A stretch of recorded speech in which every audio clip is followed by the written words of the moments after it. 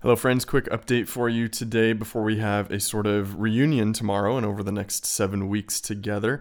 As I said last time, if you hear any screaming or anything, like I said, I am at home, and so it's probably just my kids running around or something like that. But we'll start off here. Things to be aware of: the missionary pathway. I will put details in an email with the address and the who, what, where, when, why, all that for you. I'm actually really excited for the next 7 weeks together.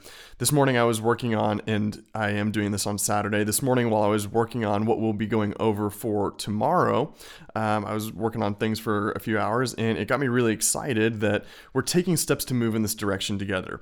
It will be challenging, and there will be significant amount of time that will be required of everyone each week outside of what we do when gathering. And I'm 100% sure that everyone will grow from participating, engaging, and taking seriously the next several weeks together.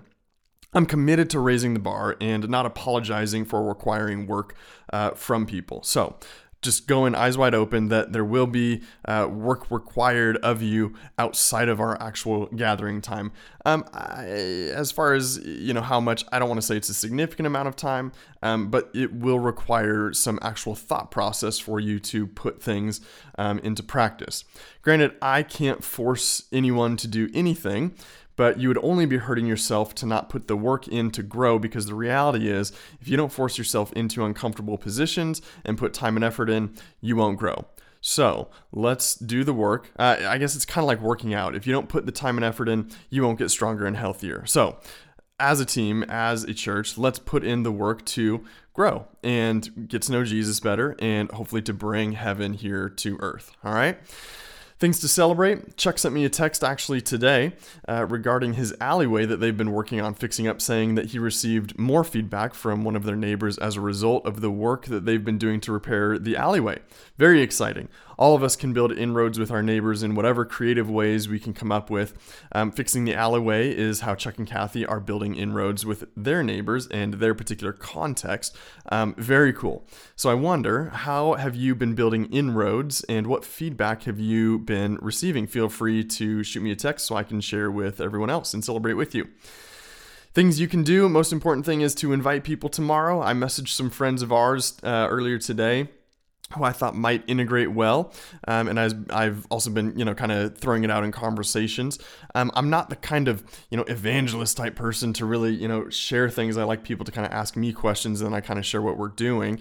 So it's not really comfortable for me to, just invite people. And to be frank, I'm not sure if they will end up coming. I hope they do, because I know that they would integrate well. But hey, I didn't want to say they're no for them. So if you do know anybody who would integrate well and would fit in well, even if they wouldn't, then I would encourage you, invite them. All right, last thing in this brief update, things to think about. Let me start with one of my favorite passages, Philippians chapter 2, verses 1 through 11. This passage is oftentimes referred to as the hymn of Christ, and it says this in verse 1. So if there is any encouragement in Christ, any comfort from love, any participation in the Spirit, any affection and sympathy, complete my joy by being of the same mind, having the same love, being in full accord and of one mind. Do nothing from selfish ambition or conceit, but in humility count others more significant than yourselves. Let each of you look not only to his own interests, but also to the interests of others. Have this mind among yourselves, which is yours in Christ Jesus, who, though he was in the form of God, did not count equality with God a thing to be grasped, but emptied himself by taking the form of a servant, being born in the likeness of men. And being found in human form, he humbled himself by becoming obedient to the point of death, even death on a cross. Therefore God has highly exalted him and bestowed on him the name that is above every name, so that at the name of Jesus every knee should bow, in heaven and on earth and under the earth, and every tongue confess that Jesus Christ is Lord, to the glory of God the Father. I want to share a brief thought on humility, of which I think we can all agree Jesus displayed well. I don't know of anyone who is not working on being more humble. And if they say they've figured out humility, that's a pretty good indicator that they haven't at all figured out humility.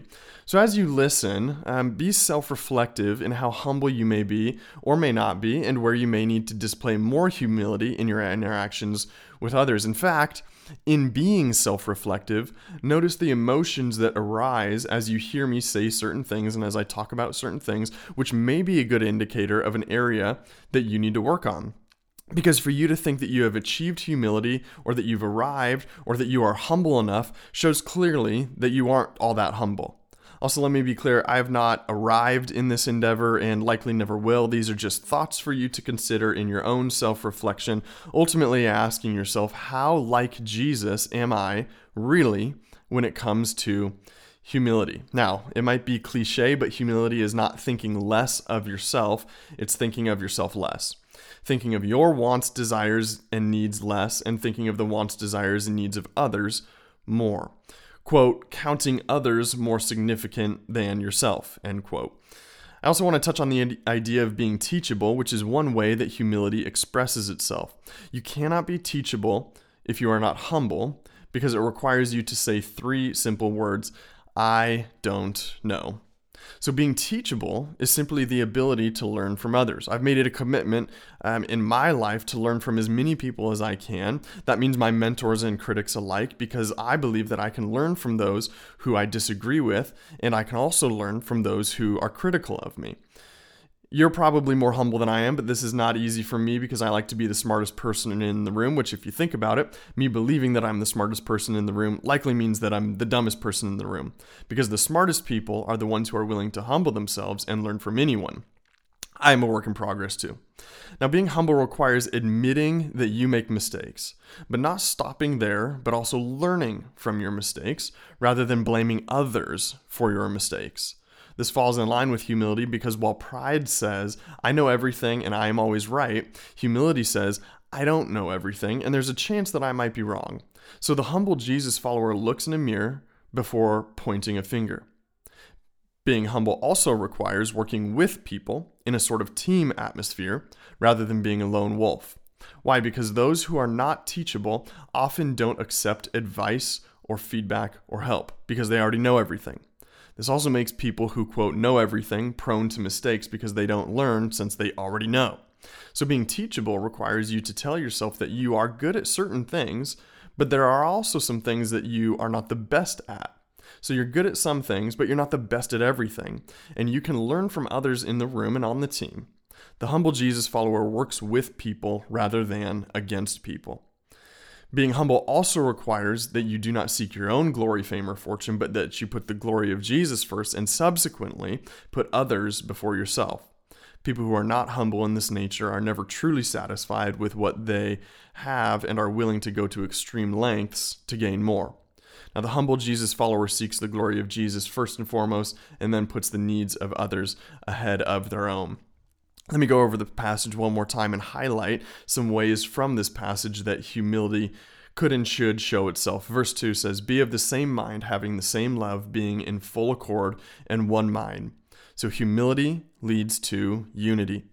Verse 3, do nothing from selfish ambition or conceit. Humility is not selfish. Verse 3 again, in humility count others more significant than yourselves. Humility elevates others above yourself. Verse 4, let each of you look not only to his own interest, but also the interests of others. So humility looks out for the interest of others. Verse 6, though Jesus was in the form of God, did not count equality with God a thing to be grasped.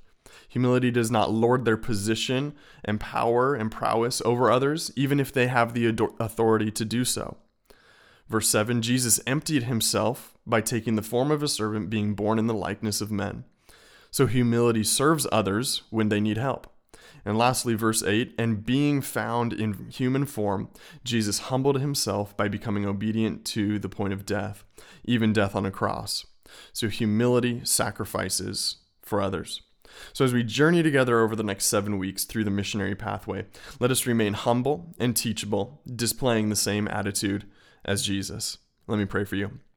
Jesus, thank you for all of my friends. Thank you that we have the opportunity and privilege to worship you as a church. And thank you for everything that you're doing with and through us. And God, I ask that you would help us to remain humble, to have the same attitude as you, Lord, and to display humility when interacting with one another, and also displaying humility when we are interacting with people out in our own particular contexts. And so, God, I pray that we would learn, that we would grow, and that you would stretch us over the next several weeks that we have together. And I pray that you would use us ultimately for your purposes and for your glory and for the good of those around us, Lord. In your name we pray. Amen. Amen. Hey, I'm looking forward to seeing you tomorrow, depending on when you're listening to this. And I'm looking forward to an exciting journey together. Chat soon.